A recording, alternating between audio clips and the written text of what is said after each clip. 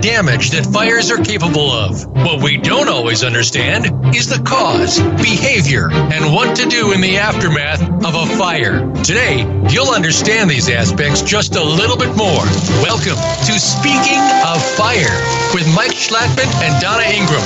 We will give you tips on fire prevention, how to deal with insurance matters, and more. Now, here are your hosts, Donna and Mike. Welcome to Speaking of Fire. This is Mike Schlattman, your host. I am past president of the International Association of Arson Investigators and with 45 years experience as an expert fire investigator. Today, my co-host, Donna Ingram, is not going to be here. She's ill, and we hope for a very swift recovery. We have for you today two prestigious guests from the International Association of Arson Investigators. We have Gary Thorstensen, who is the regional training manager for the International Association of Arson Investigators, and we also have the chair of the Training and Education Committee for the International. Gary, you're relatively new to the IAAI, aren't you? Yes, sir. Well, I've been a member for 10 years, but for the staff, I've been here. It was 90 days yesterday, so right? I am I'm the newest guy on the block. And so you're what's your job? I am the regional training manager. It's my job to take the training programs that T&E committee that Trace will tell you about, that they develop, and get them out to our members throughout the United States and really the world, where we've already have some scheduled in Canada a couple different times this year, and it's a service for our members, and it's something that we think is very, very important. And I agree. And Trace, you actually develop your committee actually develops the trainings, right? We do. It's a large group of people that are subject matter experts in their field and specialty. We bring them together and develop curriculum, update curriculum in the training and education platform and committee. Yeah. Do you find well, with today day and age, and of course the emphasis on science, you're developing many new courses, aren't you? New courses are coming out. We just did a complete revision and update of the expert report writing class, how to document properly, get all the facts in, your evidence, get all the report put together. Along with that, we're always developing. We got the new 921 2017 edition out, the updates of that new edition. Those are all were developed through Training and Education International Association and for our membership and people in the world doing fire and explosion investigations. Right. So after you develop a class, then it's, I guess, Gary, it's your job to get it out there. Is that correct? We're in contact all the time with our chapters throughout the world, really, and they talk to us about our needs. Their needs, and we provide the classes. We provide the instructors. We provide the materials, the testing materials. All our courses are tested, and we send that package forward. So it's where they need it. The training they need, where they need it. So how do they get in touch with you if you to request a class? They can reach me in the office and firearson.com. My email is gary.thorstensen@firearson.com, and I'd love to hear from all the people out there. Send me an email and let me know if there's something we can do. Well, I have a name called Mike Schlattman, and nobody ever always ever misspells it. So if you're going to, could you spell your last name for people, please? It's Gary T as in Tom, THORSTENSON at firearson.com. And I'd be glad I look forward to getting some emails from you. And Trace, you're the T&E chair. Now you said a large committee, right? I do. And now you charge this committee with what, developing new classes, or exploring new areas, or going internationally? How does this? Well, it's all those. It's identifying new topics in the industry that have to be addressed with subject matter experts, and curriculum developed, and then we also do all the updates for programs that are existing, because it's an ever-changing dynamic in the industry. And so we do all that along with all the the instructors. So if an instructor wants to come on and be to present classes on behalf of the International, we will vet that instructor on their credentials and backgrounds based off their curriculum vitae, and we will approve or deny that instructor to present classes for us. Along with that, is outside organizations, our partnerships that we have to have, in the insurance industry, in the manufacturing industry. They have programs. We also vet those programs. We look at them and say, do they benefit our membership and our organization throughout the world? Do they need that knowledge and training? And that's all done in the Training and Education Committee. And then you turn it over to Gary. And I know that the membership is really always the improving the training for the membership is our basic tenet, is it not? That is correct. Training and education is what we're here for our members. That's right. And then, and Gary, how difficult is it for you to get this all marshaled together to launch your program out there in the world? Well, I've been a trainer my entire life. I've been in training, but it is a challenge, Mike. I send sometimes instructors I haven't met to places I've never been, to students I haven't seen.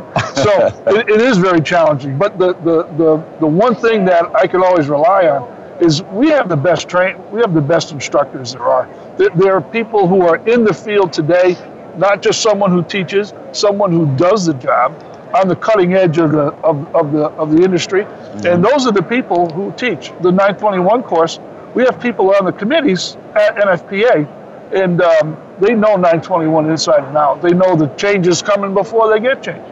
So they're the kind of people you want to teach the class. Right.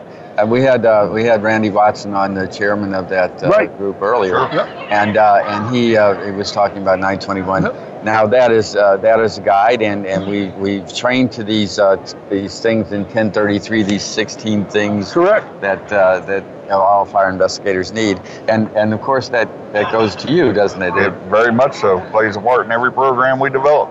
That's right. And so how? Okay. So no, they've just added a few of them at the end. We went from 13 to 16. Right. And so 2014. Now, yes. And so you have to develop new classes along those lines. What kind of steps do you do to do that? Well, those, the prerequisite knowledges, you have to identify them, get the subject matter experts and the people involved from the right of the document of NFPA 1033. Identify what those objectives are that need to be met through those prerequisites, and then train to that level. Along with that, like I said before, you got to go back and modify existing programs to make sure they identify and cover these topics also. Right, and so the ones that were added were fire protection systems, evidence documentation and collection, electricity and electrical systems. Now the evidence documentation, collection and preservation, IAAI actually has already a course, doesn't it? Well, the the evidence collection technician course, or practicum, is set up to meet one of those 16 prerequisite knowledges for that reason. It's the proper collection, handling, documentation of evidence from multiple facets of investigations, not only in fire debris, but in blood splatter, DNA, collection and imprint, things. So we cover all the stuff that's associated to evidence collection. Right, and you'll be developing, or you already have some fire protection systems and electrical. Yes, we already have electrical and electrical. Electric, we have two classes in electric. An 8-hour basic residential electric class, just really touches the bases on electric. We like that for our newer investigators coming in, or as a refresher. And then we have this 3-day electrical aspects class, which is more in depth, more technical, gets into how components work, appliances work, failure analysis of some appliances and things of that nature. Right, and then now you have this class, and it's all peer reviewed and it's vetted, and you've approved it right to your committee, right? That's correct. So and then you say, okay, Gary, we've got this class ready to go. And then you have to find you have to find a venue. Do people ask you for these courses? Or? We get requests all the time. And in an environment like this where we're at the ITC, it brings everyone together. And we as a matter of fact, we just left a meeting 2 minutes ago from a chapter who's looking to have some of our programs exported there and taught there. And that's usually how it works. They call us. I ask what they need, and they usually know exactly what they're looking for. And we have our catalog. Our catalog here lists all the information, all the classes we offer, and I'll select an instructor, and we'll get them going. It's pretty effortless process once we get it going. You asked Mike about all the different dynamics. Right. We're an international organization. Everywhere, Gary just mentioned, we just met with Alberta, Canada, in that area up there, and going west from Alberta. Edmund was in the room, Canada, and they have a need up there for the expert witness courtroom testimony program. Now, we know our judicial systems have similarities, but there's differences also. So we're working with them on a plan to have that program up there for them, and us recognize it here at the International as meeting the requirements so we can get more certified fire investigators in the Canadian region. No, that's great. And I wish you a lot of luck, because I know, and we are presented with these different, we have people here from Taiwan, we have people here from Hong Kong, we have people here from New Zealand and Australia and I'm going to say Finland. Yeah, and so some of these separate judicial systems you have to modify, is that right? To modify the course. That's correct. We work cooperatively between the Training and Education Committee and that country in developing what are the differences. We have them audit our programs, identify the differences, and then use their expertise within their own country. So to modify the program, but still hold the accountability, credibility of our programs here at the International. Absolutely, and the basic scientific method has to be utilized, and it's up to really us to make sure, and I'm saying this is in a possessive kind of International Association of Arson Investigators way, because I'm the past president, so that I kind of have an affinity. It's us, yes. Anyway, it's up to us to make sure that the fire investigators that are in the departments, are in police service, are in private investigations, are as professional, and they use this method, and they make the right determinations. Gary, you've got a big challenge in that you have to handle, the world. My official term is regional training manager, but I've got a pretty big region. Very. And we just yesterday, I think Brazil got the 80th charter, right? So you got 80 chapters, right. And we train more than that, though, don't we? Oh, yes, we do. Between the residential courses that are ours here at the International, we have the CFI trainer modules that are all associated in training of different programs tested on their testing platform online. So we have the online version of all the training that goes on also.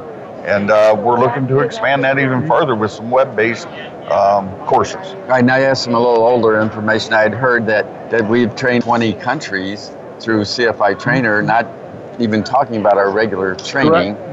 And then, Kirk Hankins was on the steering committee chair, and he said 1.5 million hours of training has already been put out through CFI Trainer. Yes. But then that's not counting the things that you guys are doing, like in all the little localities. Yeah, all the different sites across the country, and we had the opportunity last year. We did, our fundamentals course in the U.S. Virgin Islands.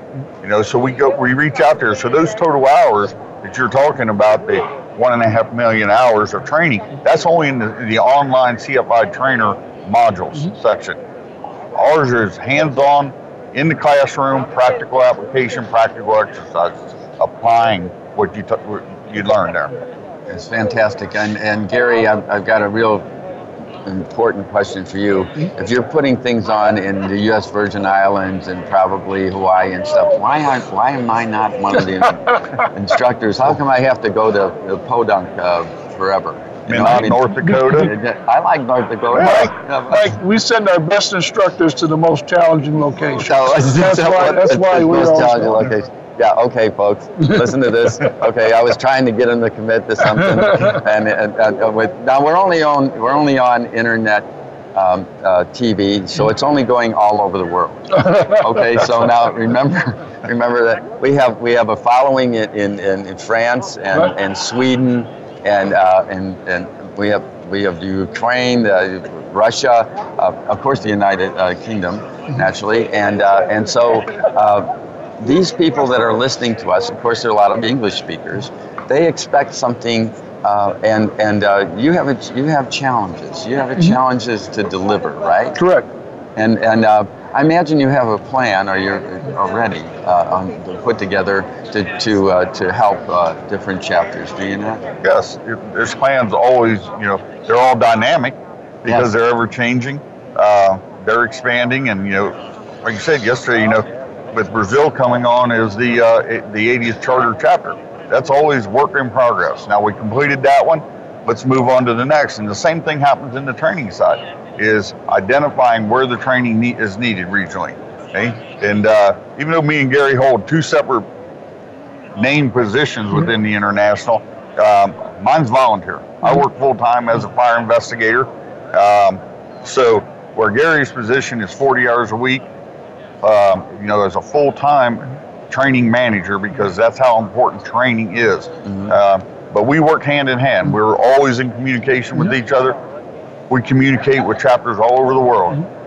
Just like you're reaching out, doing this program all over the world. It's very important to us because training is what we're here for, the fire and explosion investigators of the world. I wanted to tell you that my motivation to do this event here at the International Training Conference was to bring to the world an idea and some of the authorities, the people that are doing this, and also some of the international members, so that we encourage you to join the International Association of Arson Investigators. But we also even if you don't join us, get some training, and we have documents, and we can surprise some support to you, supply some support, and of course, and so if people wanted to contact you, Gary, and you've already given your email address, and they can call the office. Right, and we have a website, firearson.com, which is the IAAI website. Has all our information, lists our classes,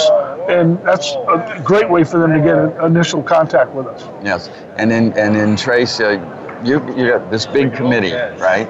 How many people are on your committee? I have no idea. Well, currently right now there's roughly between 20 and 25, but those are all broken down into task groups or subgroups. Like this event we're at here at the International Training Conference, this is put together under training and education. Right. Okay? So we're offering over 120 hours of education in 4 tracks of offerings just this week on.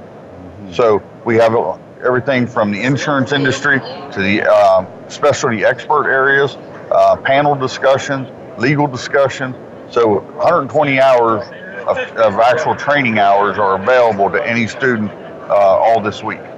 It's amazing, and it's a big task to put this together, isn't it? Starts years ago. We're already planning. Call for presentations are important to us. People doing new research projects. As long as it's supported with data, meets our criteria, we're going to bring you in to introduce new technology, new things in the industry. And this is the venue we do that at. But the planning for next year's venue in Frisco, Texas, already has started. We have already called for presentations. We're already reviewing these and getting the information out there. It's a lot of work. It takes a lot of time. But with this organization, it's all dedicated people for the same common goal of training and education. That's great. I know you've been training all your life, Gary. You've been training.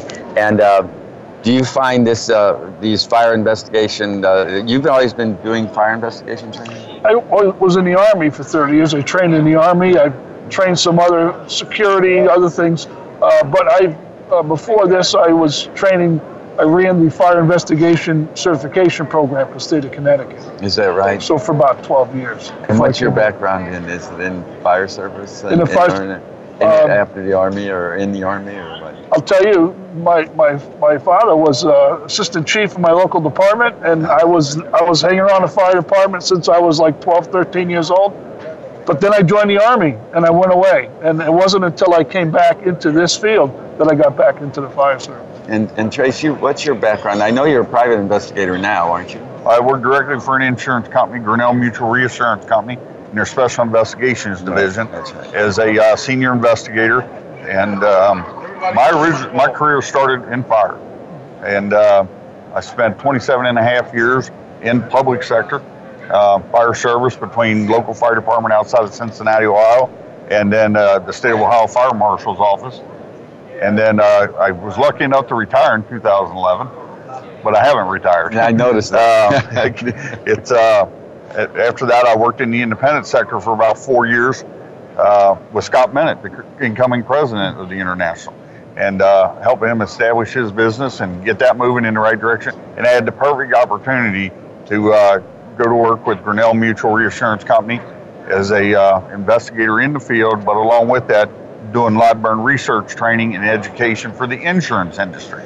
Yeah, that's great because well, you see that when I said private investigator, I was actually just separating it from public and private. Service, sure. Public and private. The insurance companies also have investigators that like you. That come out of fire or police service, right? And now we have EKU, which are and other Oklahoma, University of New Haven. New Haven, that are all teaching fire science courses. And I was wondering, gentlemen, and I'm going to ask both of you this question: is where do you see? What do you think these students? And what we're going to do is we're going to encourage students to go into fire investigation, and now you both have different. We both have perspectives on that. What do you believe that they need is like some basic thing of educationally speaking with college? Well, I think it's the coming thing that they're going to college, getting training first. I come from the public side. I'm a deputy fire marshal, and most of our guys, you're in the fire service for a while, and you move into fire investigation is something you pick up. But these younger investigators are learning the investigation business in college, getting their credentials there. That's a whole different paradigm shift from what we started with. Sure. And they're coming out looking forward to doing it. It's a very rewarding career. It's a very interesting career, and they look forward to it, and they're looking for those opportunities when they get out, and they're finding them. Sure. And what do you think, Trace? I mean, do you think they should get a fire tech degree, fire science degree? What do you think? Well, I really don't have an opinion on what kind of degree, but if they go in there for that institution and get the education side of it, I think the important part that has to happen after that is a mentorship and an internship to actually apply that. And it's people like yourself, Mike, that have ran them programs and understand that is an important part, because can't sit in the classroom and understand everything there is in the dynamics of fire investigation and explosive investigations. It's that hands-on practical approach that they have to come to us old timers for. Right. Nowadays, and that's very important. Is be able to do that hands-on application. Yeah, the way I handle it inside my company, Fire Consulting International, is that we will hire firefighters or police that are on investigations teams for their public service, have them work part-time with us for a minimum of 3 years, doing fire investigations with us and going to scenes and evaluating their ability to pattern interpretation, etc. And then make sure that they eventually get their CFI, Sure. IAAI CFI, Right, sure. and then teach them how to write reports, of course, and then put them on the street as investigators. What Trace just brought up, and which I really want to emphasize, is that mentorship. You just can't. 921 is a wonderful volume, and so is 1033, And every textbook, Sure. Kirk's Fire Investigations, coming out, I think in August, the 8th edition. These are all great, but you need that experience. You've got it from being on the fire service. You've been on the fire service, Yes. and I went into the police service, and I made a mistake by writing a paper on arson, and suddenly that made me arson guy. So I had to go out and learn about it. So there you go. But some of us get into it accidentally, and some of us get into it on absolute purpose. Exactly. And so, what motivated? What's motivated you to go into investigations as opposed to becoming a fire chief? Well, I'm not that administrative type person. No, very early on in my career, I had a fire investigator in our community said, come in when you're here in the fire service. You really have two avenues to go. You either go to the emergency medical side of it, or you go to the prevention side and investigations. And he said, you need to come to investigations because we don't want to send you out there treating people. Okay? So that started my fire investigation career back in 1984. So they were afraid that you were going to kill people. Well, they didn't say kill people. They just didn't want me attending to them. Okay. So, and what about you? What about you? Well, I retired from the Army, and I was looking for a job. And I was hired by the state of Connecticut to be a trainer.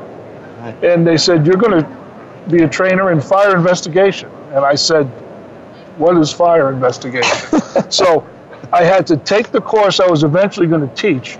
And once I got certified in the state of Connecticut, my local fire marshal, Dick Morris, put me on. And that's really where, just like you said, that's where you learn the skill.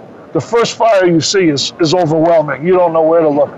But if you go with someone who knows and they mentor you and they show you, you start to pick up the little nuances, and then you're on your way. And that's how it was for me. And it was very interesting, very, very exciting. I like it. It's a challenge. I mean, you have to have a certain amount of let's solve the puzzle kind of thing, right. Sure. and a little curiosity, and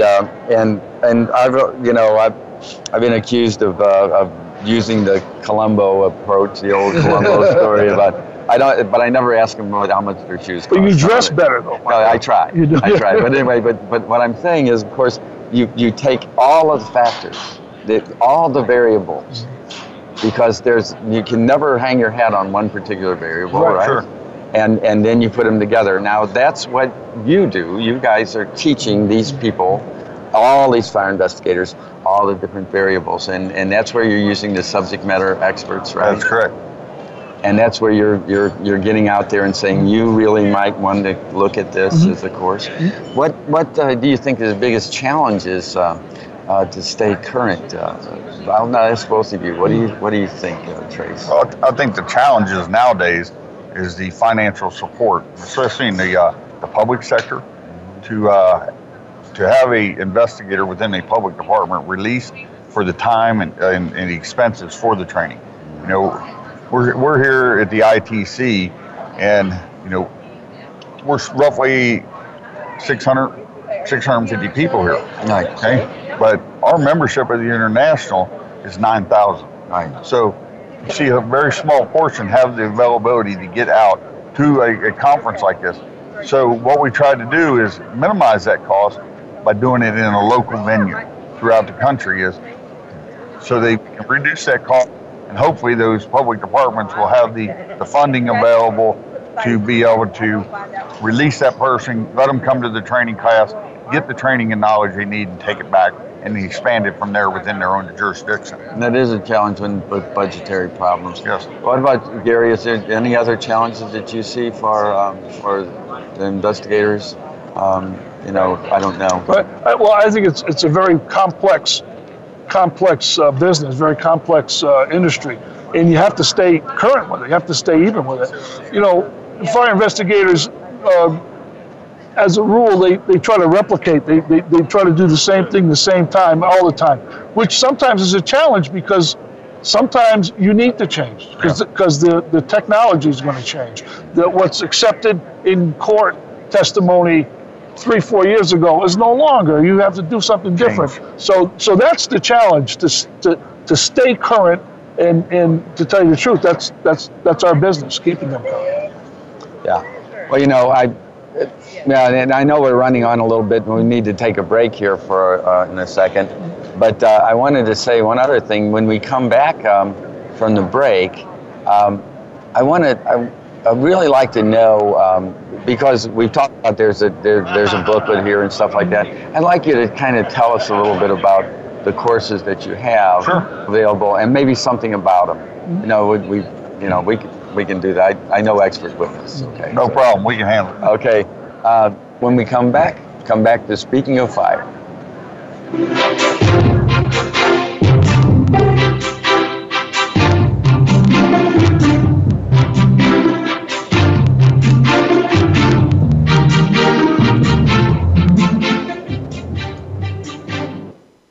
Fire Consulting International provides consulting and expert fire origin and cause investigations. Our experienced, certified fire investigators have specialized skills to meet litigation requirements.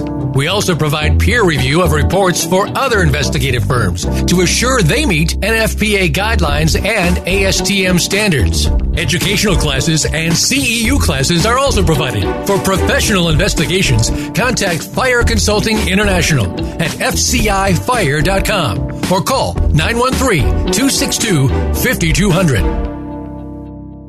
FireAnalysis.net offers cutting-edge, comprehensive programs unique to the insurance industry. Our vendor vetting assures regulatory compliance with the Sarbanes-Oxley Act, NFPA guidelines, and ASTM standards. We ensure that investigators' reports are in compliance with those standards. We also offer comprehensive programs to assure compliance with your company guidelines. Please contact FireAnalysis.net. That's FireAnalysis.net.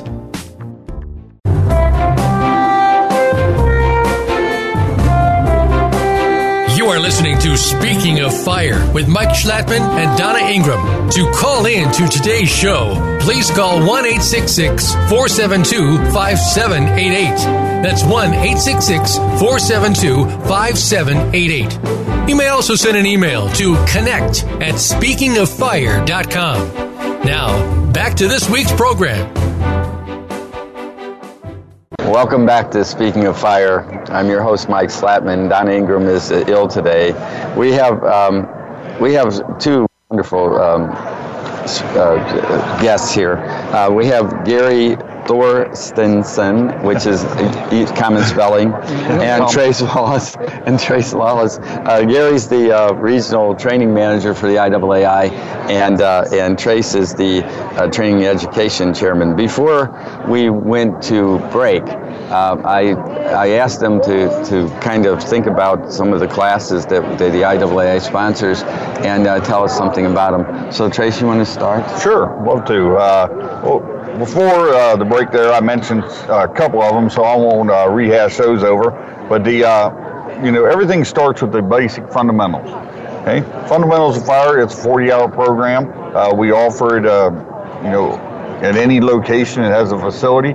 Preferably that we can go outside and do some burns at that facility, show fire dynamics, show ventilation, effects and things of that nature. But that 40-hour program is for a newer investigator, not just getting into the industry, or we can utilize that, and a lot of people come to it as a refresher, especially if there's major changes to the document of NFPA 921 or 1033, they'll come back through that program. Then we'll jump to the other end of the spectrum with the complex fire investigation course that we host along with ATF every year down in Huntsville, Alabama. Okay, at the In Cedar location. That is a very complex class with complex burn studies being presented. It's a lot of classroom activity going on through that, and we open that up really to our insurance partnerships and our insurance industry side. Right. Is get in there and learn about what we do and what you should be expecting from your fire investigator when they write that report or they tell you what's going on with the event. And in fact, we'd like to have a lot more insurance company participation. Not only their special investigation unit, but also their adjusters, because they need to know that, don't they? Yes, they do. They need to have an understanding. Okay? let the origin and cause expert that is identified handle that processing the scene, identifying the artifacts and evidence that needs to be retained and further examined by electrical or mechanical engineers, whatever the case may be, fire protection specialists. And from there, when they get that report, they need to understand this is why, what this means and this is what that means. From there, we mentioned earlier the expert witness courtroom testimony that you're very much involved in.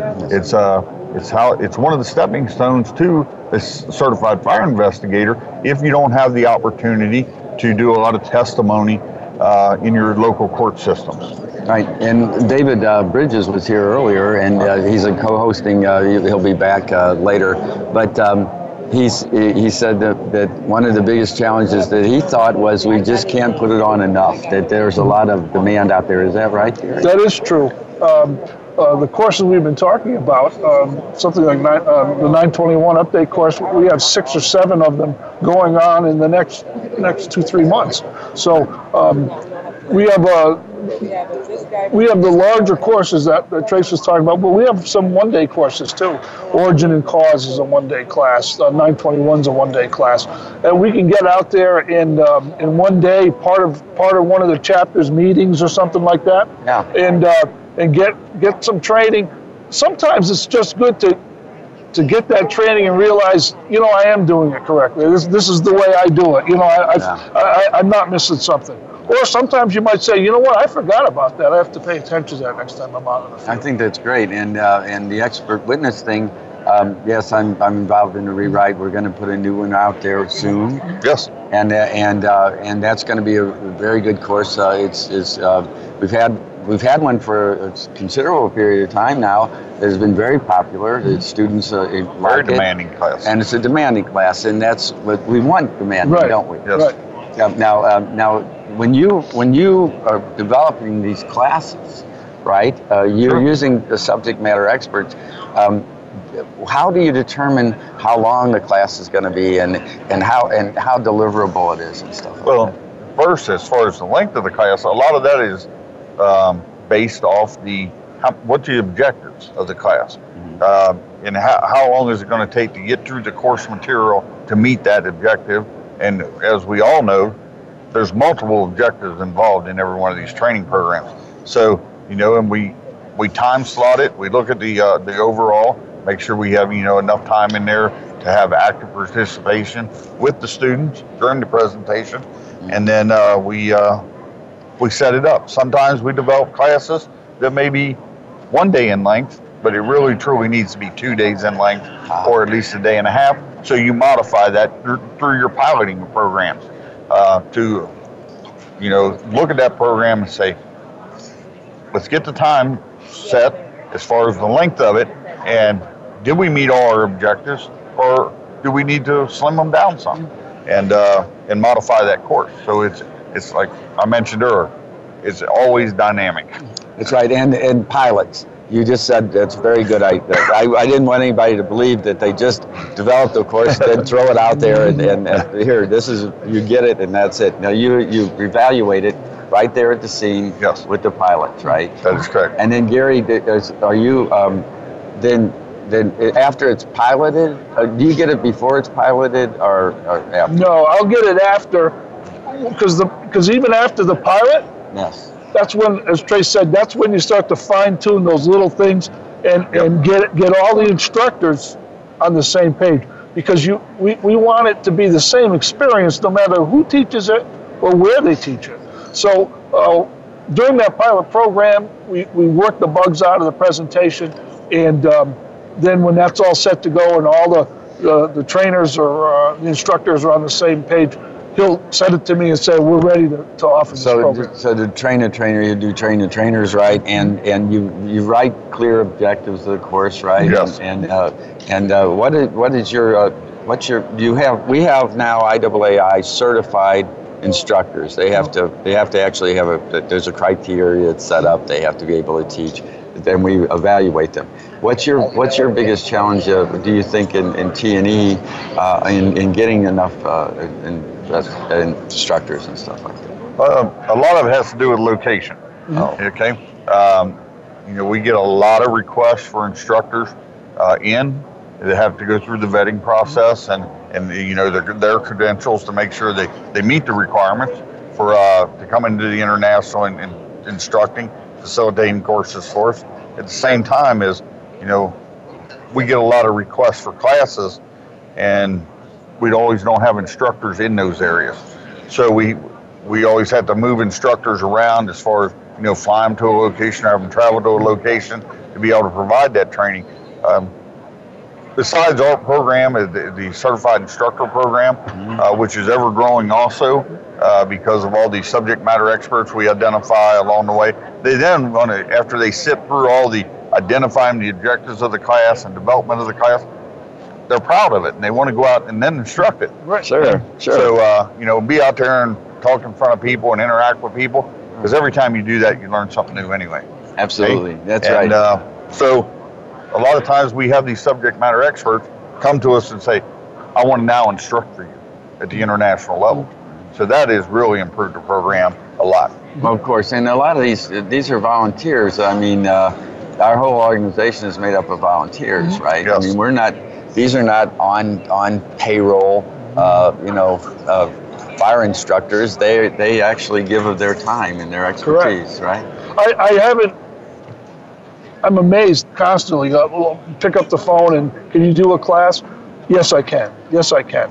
Or they'll say, I have something scheduled that week, but if you need me, I'll change that and teach for you. Isn't it? I mean, they're terrific. Our instructors are terrific. And they get. At least there's not stipends either. They're actually going there and getting their expenses paid, right? And that's it. Well, right? There's different methods of how we utilize our instructors depending on what program they're teaching in or what offering. Most of the time we're picking up their travel costs and their incidentals. And your hotel and the meals, we got to keep them fed, so they can go out there and be productive in during their instruction. And then for you, are you the one? Well, wait a minute. He's developing the classes and getting them piloted and out there, and then you're the one that's actually coordinating everything. Correct. What typically happens is one of the chapters or someone else in the fire investigation industry will call me and say, we're interested in electrical aspects of fire investigation. When can we get that taught? And I'll say, well, when do you want it taught? Mm-hmm. And we'll talk about a date. I'll set that down. We'll contact our instructors. We'll send an agreement out to the host that's going to teach it, that just asked for that class. Mm-hmm. I'll send an agreement out to my instructor, let everyone know when it's going to be, how it's going to work, and we send them out there and teach it. Right, and their costs are different for different classes. Right, because some classes require 2 instructors. Right. Some classes require different levels of instruction. So they're all there's a basic cost structure, but the best thing for them to do if they have any questions, just give us a call and we can straighten all that out. Yeah, now what about insurance carriers? Now insurance carriers have their own in-house training for things, but they also could contact the international and get classes, couldn't they? Very much so. Yeah, and then bring them right into their own facilities. Well, right? You mentioned that, Mike, is with the insurance company. Here in the last 10 months, we have 2 classes that are designed specifically for the insurance industry.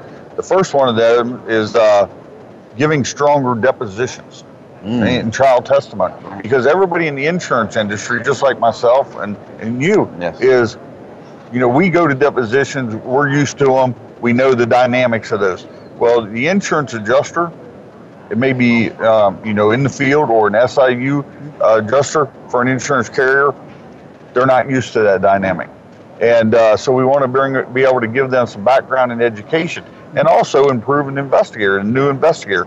That's a good class for them, because when it comes down to it, in most civil cases, you're going to wind up at least going to a deposition in most times. Exactly. And, along with that, we tailored a course that was directly related about litigating fire losses for subrogation. Oh, yeah. So now we're talking about product liability, negligence, and things of that nature. Is the insurance industry's always involved in that. And that's true. So we want to be able to get that information out there and say, because fire losses are very unique when it comes to subrogation, and that negligent side of it, or it's just a bad product that's out there. That we also need to work to identify that, work with the insurance companies, and at the same time, for protection of life, get that product off the market.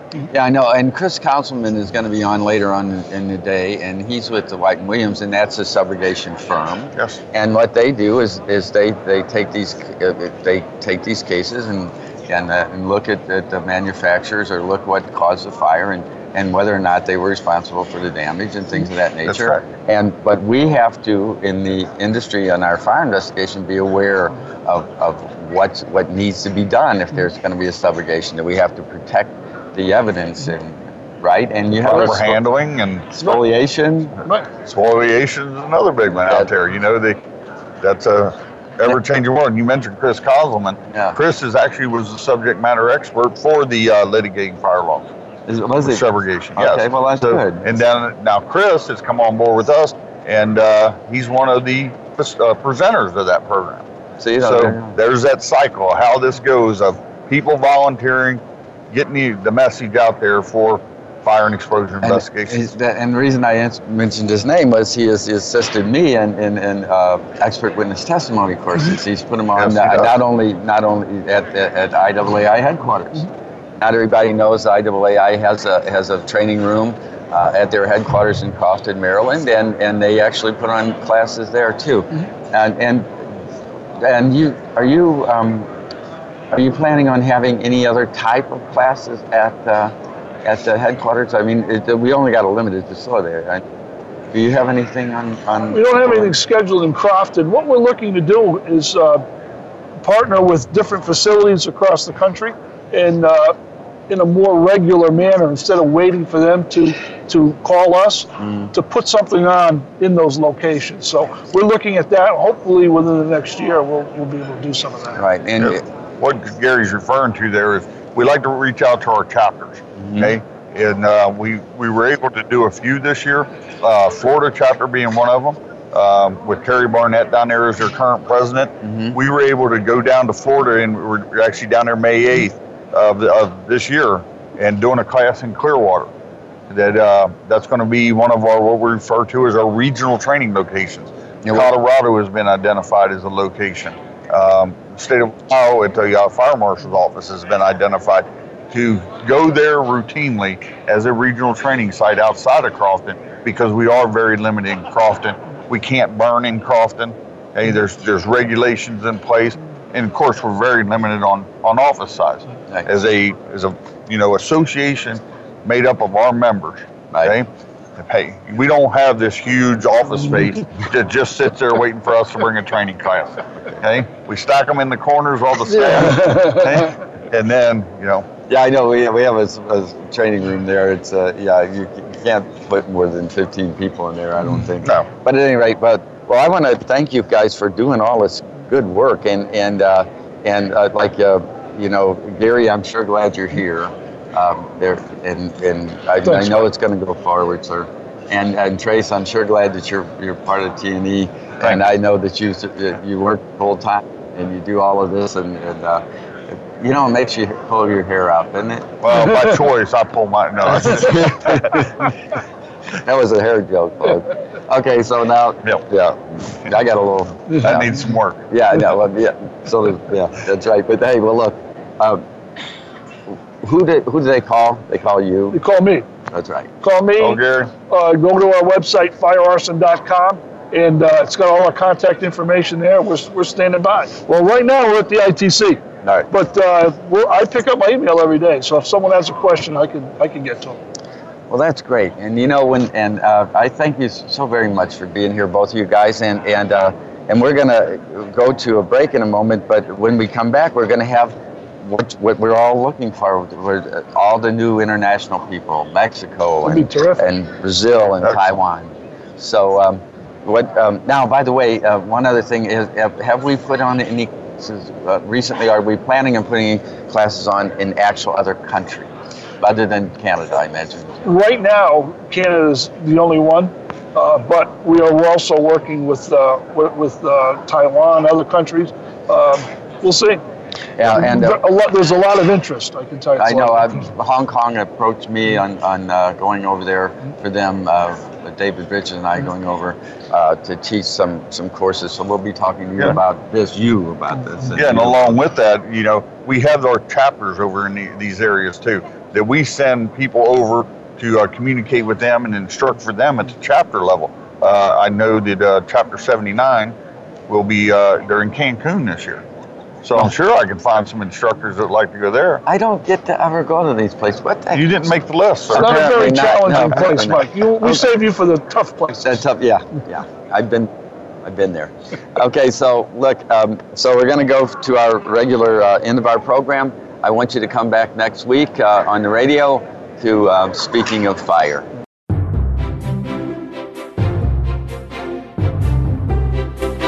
Thank you for tuning into Speaking of Fire. Please join your hosts Mike Schlattman and Donna Ingram for another edition of our program next Wednesday at 11 a.m. Pacific Time, 2 p.m. Eastern Time on the Voice America Variety Channel. Remember to be careful this week and every week.